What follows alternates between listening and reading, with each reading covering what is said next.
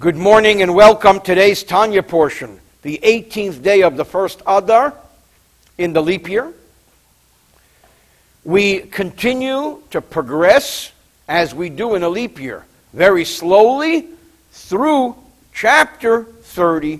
We learned earlier that chapter 30 was perhaps dropped in at this point in time in the Tanya. It's a standalone chapter, as is chapter 32. Chapter 30 is the Alter Rebbe's discussion on humility. A critical component of being a Jew is to be humble, following the dictate, the teaching of our sages in Pirkei Avot, in Ethics of Our Fathers. Be of humble spirit before all people. Al todin es chavercha don't judge your colleague until you are in his setting. Therefore, says the Alter Rebbe, over the past few days, one should not look in a condescending way, looking down at someone who sins. Meaning, this is the famous Chabad teaching of be non-judgmental. Judgment is for God. We have to be meticulously observant, or at least we have to try to be meticulously observant in our own lives. When it comes to others, we have to be non-judgmental and welcoming to everyone and embrace everyone and slowly bring them closer to the service of Hashem.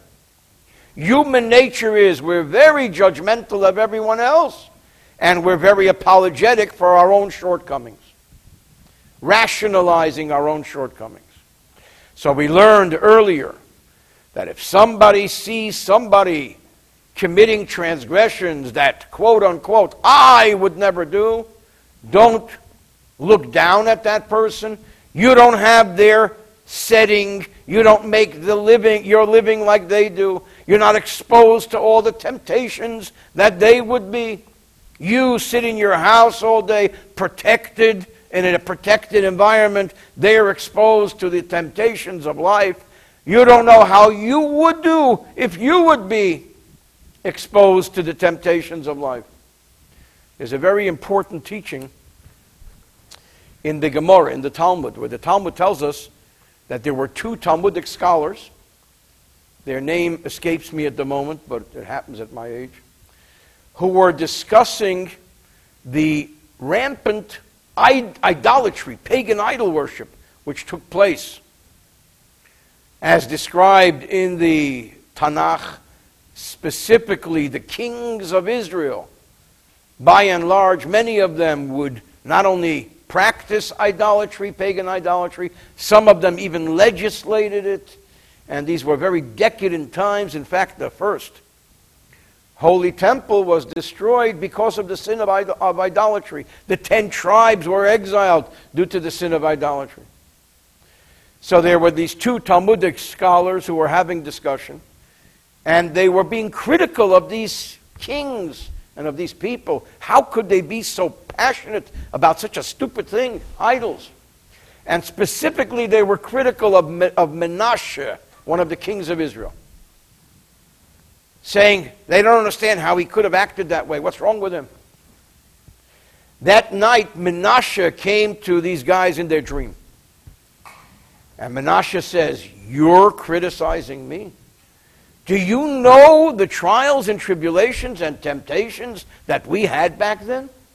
Do you know how tempted we were to worship idols?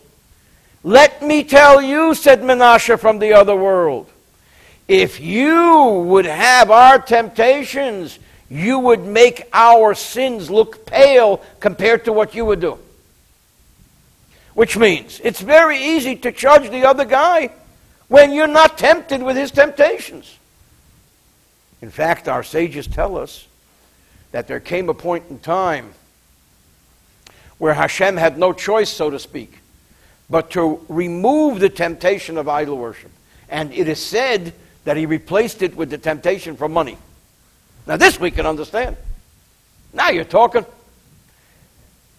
you take if you ever visit a prison, I've done so, thank God, as a chaplain. You visit a prison, you see what goes on. Most people are there because they were tempted with financial issues, and they rationalized, and they, making an easy buck. So money is a tremendous temptation. That's what idol worship once was. Why am I speaking all of this into Tanya today? Because this is the theme of chapter 30. Don't judge the other guy until you have his temptations. Now the Alter Rebbe is going to say, when we could sit back, in a sense, holier than thou, looking down at people who can get into all kinds of trouble and saying, I am better than them, says the Alter Rebbe, you want to know if you're better than them? Ask yourself how you do with your stuff. Not only must you avoid negative commandments, and remember, we're talking to a Beinoni here. A Beinoni is someone who never sins. Of course he avoids negative commandments. Of course he avoids transgression. But you have to properly serve God in the positive commandments. Not being lackadaisical. Not being mañana. Not being external. V'hine be'emes. I believe that's where it starts today. V'hine be'emes. If truth be told, says the Alter Rebbe, about 10 lines from the top, on 135, 136, the second triangular symbol. V'hine be'emes, in truth, she'imechama gedela v'atzuma. This is a massive, powerful, difficult war. It's a war zone out there. Out there is in here. Within us. Lishber, to crush, to break. Hayetzer, the evil inclination. We know that Hashem, God Almighty, implanted an evil inclination within each and every one of us, whose job it is to get us to sin. Habeyer ke'esh lahava, which burns like a flaming furnace. So you have to burn this evil inclination, this furnace of passion, mipnei pachad Hashem, because you fear God. God is abstract. God isn't. Where's God? Well, Hashem is here, Hashem is there. But where is He? There's the famous teaching which the Alter Rebbe brings down several times in Tanya. The great sage and scholar Rabbi Yochanan ben Zakkai was about to die. His students said to him, Rebbe, bless us. And he gave them a blessing. May it be God's will, he said to them, that your fear of heaven be like your fear of man. So they looked at him and they said, for this we need you. That's your blessing. You can't do better than that. Our fear of heaven should be like our fear of man. I mean, come on. So Rabbi Yochanan ben Zakkai said to them, Halavai, would it only be so? And he went on to explain. Human beings, when they're about to do something they shouldn't, they turn here, they turn there, they want to make sure no one's looking. If they realized that God was always looking, then their fear of heaven would be like their fear of human beings. The problem is that we don't see God. So therefore, how do you control your burning passion to sin because of your fear of God? Say that somebody once said to a great Hasidic Rebbe that God isn't fear. He put all the teachings of Kabbalah and Chassidus and ethics and Musar in little books, and we keep them on the top shelf. The temptations he put right in front of us. If he put the temptations in little books on the top shelf and put the fear of God right in front of us, who would ever sin? So it's not exactly equal opportunity. We have to complain to the EEOC. Ukamei nisoyin mamish. It's literally a test. You want me not to transgress because of fear of God?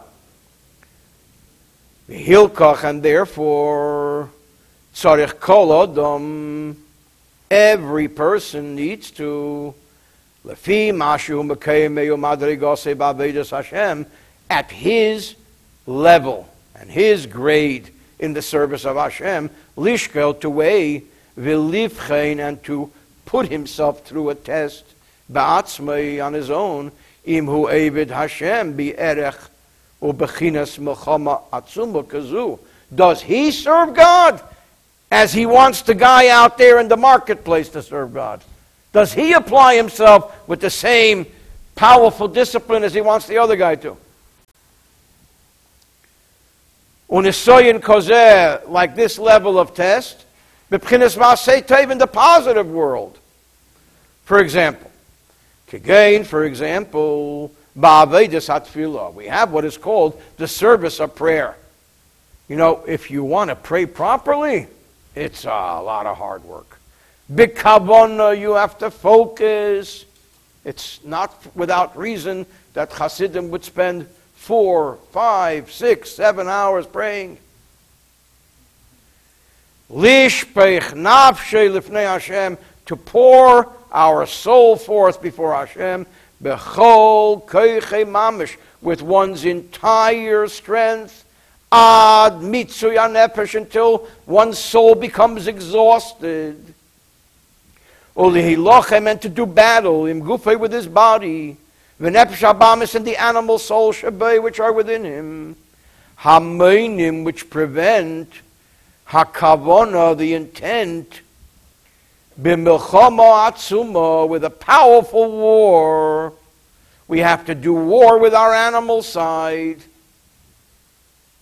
Ulevacham, ulekatisam ka'ofar, and we have to beat them and grind them down. Who? The animal soul. The temptations ka'ofar, like dust. Kedem atfilah, before prayer. It says, ein eimdim lihispalel ela mitech keved reish. A person should not stand up to pray unless he has humility, so to speak. He has humility before Hashem. His head is in the right place. So it means that before prayer, we have to meditate and put ourselves in that humble spot. Shachris v'arbis, every morning and every night. Midayim b'yim, daily. V'gam b'shas atfilah, also during prayer. Liyageya atzmei, to exhaust himself. B'yagias nefesh, with the exhaustion of soul. B'yagias basar, and the exhaustion of the flesh. Commission is boyer the common barichas, as we will explain later at great length. So that takes a lot of hard work. So the Alter Rebbe says, before you judge the guy, because he committed a transgression that you would never do, ask yourself how you're doing in your positive service to Hashem. You need to be at a much higher level than he. And this is the end of today's Tanya portion.